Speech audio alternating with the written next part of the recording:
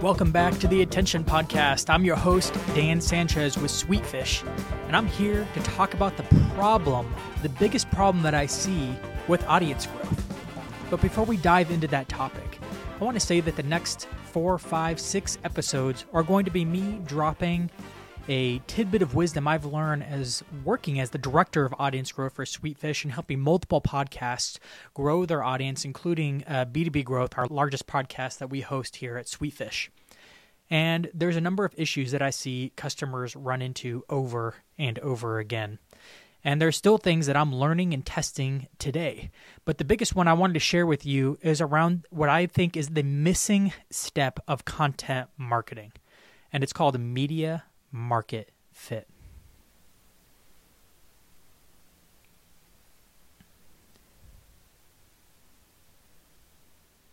So if you're in the startup world, you've probably heard of product market fit, right? It's a common term. It became popular from Steve Blank's book, 4 Steps to the Epiphany, which became even more popular when 4 Steps to the Epiphany was taken and rewritten into The Lean Startup by Eric Ries, right? We have this idea of product market fit because we found that entrepreneurs were failing over and over again. We would bet really big on a product based on all our kind of passive market research, and then we would scale a company, launch a massive product, and then all of a sudden find that the market didn't want it, right? Of which the big case study in the 4 Steps to the Epiphany is like Segway, right? They spent like tens of millions of dollars on R&D inventing this, I don't know what to call it. It's a Segway, right? It's the roller machine. And they thought it would eliminate walking. Like no one would need to walk ever again. All of a sudden they roll it out and they find the market's like, it's hard. You can't go up steps with it. It's really expensive. I'd rather walk. It's better for exercise. And it looks kind of nerdy anyway, right? The market didn't want it. So Steve Blank wrote the book, 4 Steps to the Epiphany, which became like the bedrock, especially for Silicon Valley tech startups, to say, hey, maybe your product should really be in a hypothesis to test a problem first, right? And we all know that that's how the product market fit starts. You start with a hypothesis that fits a problem that you've researched ahead of time around a certain target audience. And then you come up with ideas of what the product could be or service could be that helps solve that customer's problem. You then take time to iterate on the product and you start with the minimum viable product, right? To see if it's right. Instead of starting with a fully baked Segway, they could have started with maybe a skateboard, I don't know, or something that didn't take so much R&D to develop, and then test their way there and work with the customers, with the prospects in order to build something that they actually want, right? And that's where it comes back to that's where the word pivot became famous, right? Because you would pivot and pivot and pivot and try over and over again until you reached product market fit. And even if you started to scale and found that you didn't have as good of a fit as you thought, you might pivot back to the beginning where you were still testing the hypothesis of the product. It's a fantastic methodology. It's become like a staple concept of Silicon Valley and all startups today. But what if we took that same approach and applied it to content marketing? I honestly find that it's missing.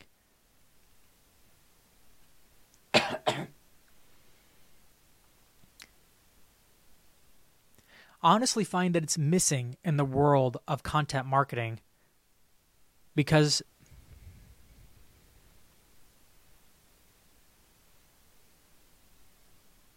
if you just look at what most large B2B companies are doing, they come up with their hypothesis and then they don't test it. They just put it into a strategic plan and begin executing on it, putting years sometimes of work with content marketers and writers and videographers just pumping out content. All the while, their audience isn't growing. Or if it is growing, it's okay. You know, they get 10,000 followers on YouTube. Their blog, where they're writing multiple articles a day after a couple of years, only has 20, 30,000 page views a month. Meanwhile, independent creators are getting hundreds of thousands of page views or hundreds of thousands of followers on YouTube, there's something missing. And it's something that independent creators are doing that big companies aren't when it comes to media, unless they're a media company in themselves where the product is the content. And the difference between a media company and what most product and service-based companies are missing is this step of media market fit. So let's take what we've learned from product market fit and just apply it to our content marketing, and all of a sudden you'll see why it's the biggest missing piece in B2B companies, but I'd say even B2C companies. Any company that's using content marketing to reach an audience is usually skipping this step. So let's look at that and just apply it to media and see what that looks like, right? So the first step is honestly identifying your target audience. Who are you writing to? Most people get this done, but what they do is skip the next few steps. They have a hypothesis on who the target audience is and then begin to execute on that. But what if it's somebody different, right? You kind of have to hold it loosely. So I usually try to write to as narrow of audience as possible, knowing that like if I'm creating this podcast for a B2B SaaS content marketer, that it's probably going to be applicable to way more, but even now I'm talking to someone who is a B2B SaaS content marketer. It's a very specific audience that I am talking to right now, but I know my content will be widely applicable to more people than that. Still, that's the hypothesis I've taken with my own podcast. Step 2 of 5 steps here is the hypothesis on what kind of media you need to generate. We often go in thinking like, oh, blogging is the thing. Oh, podcasting is the thing. Oh, YouTube is the thing.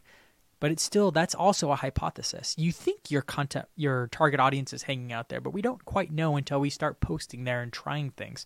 Step 3 is testing a minimum viable media rather than MVP, minimal viable product. I'm just going to say MVM, minimum viable media. And this is where you're just testing out bite-sized pieces of content to test if you're targeting the right person with the right media on the right channel. Now, this is easier to do on some channels more than others, specifically short-form channels like LinkedIn, Twitter. What else is short-form?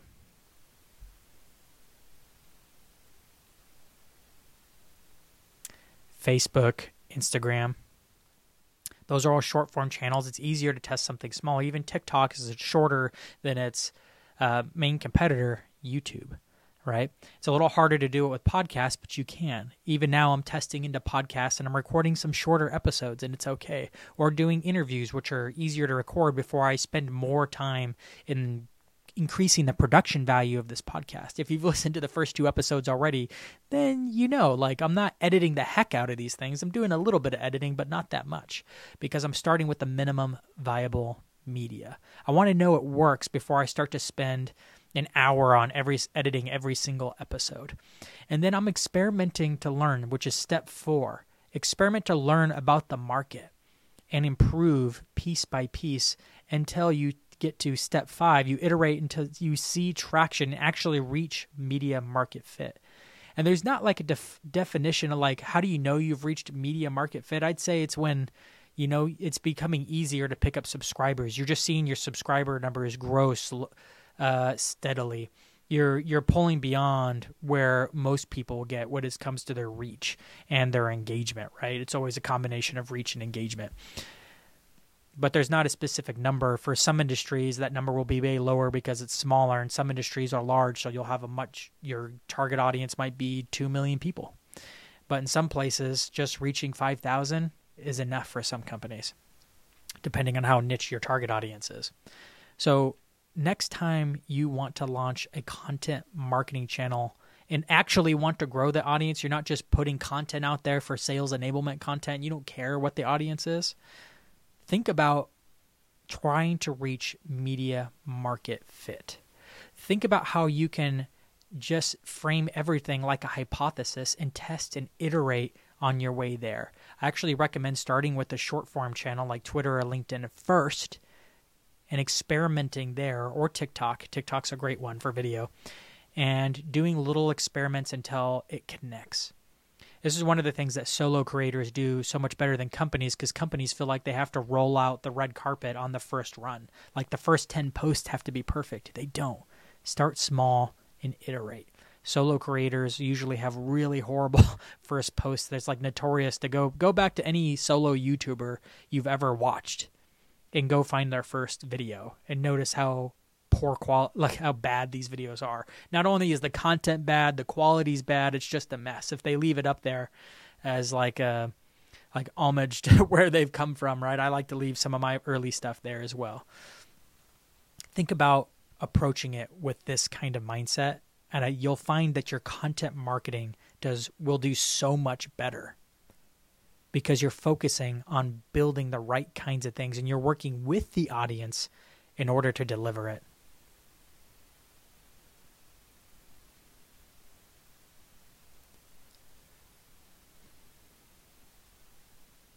So thanks for listening to this first solo episode where I'm going to be putting out ideas on what I found is working with audience growth already. And if this has been valuable to you, please go and leave a rating on either iTunes or now Spotify, which has a rating system. Go and give it the stars that you feel like it's worth.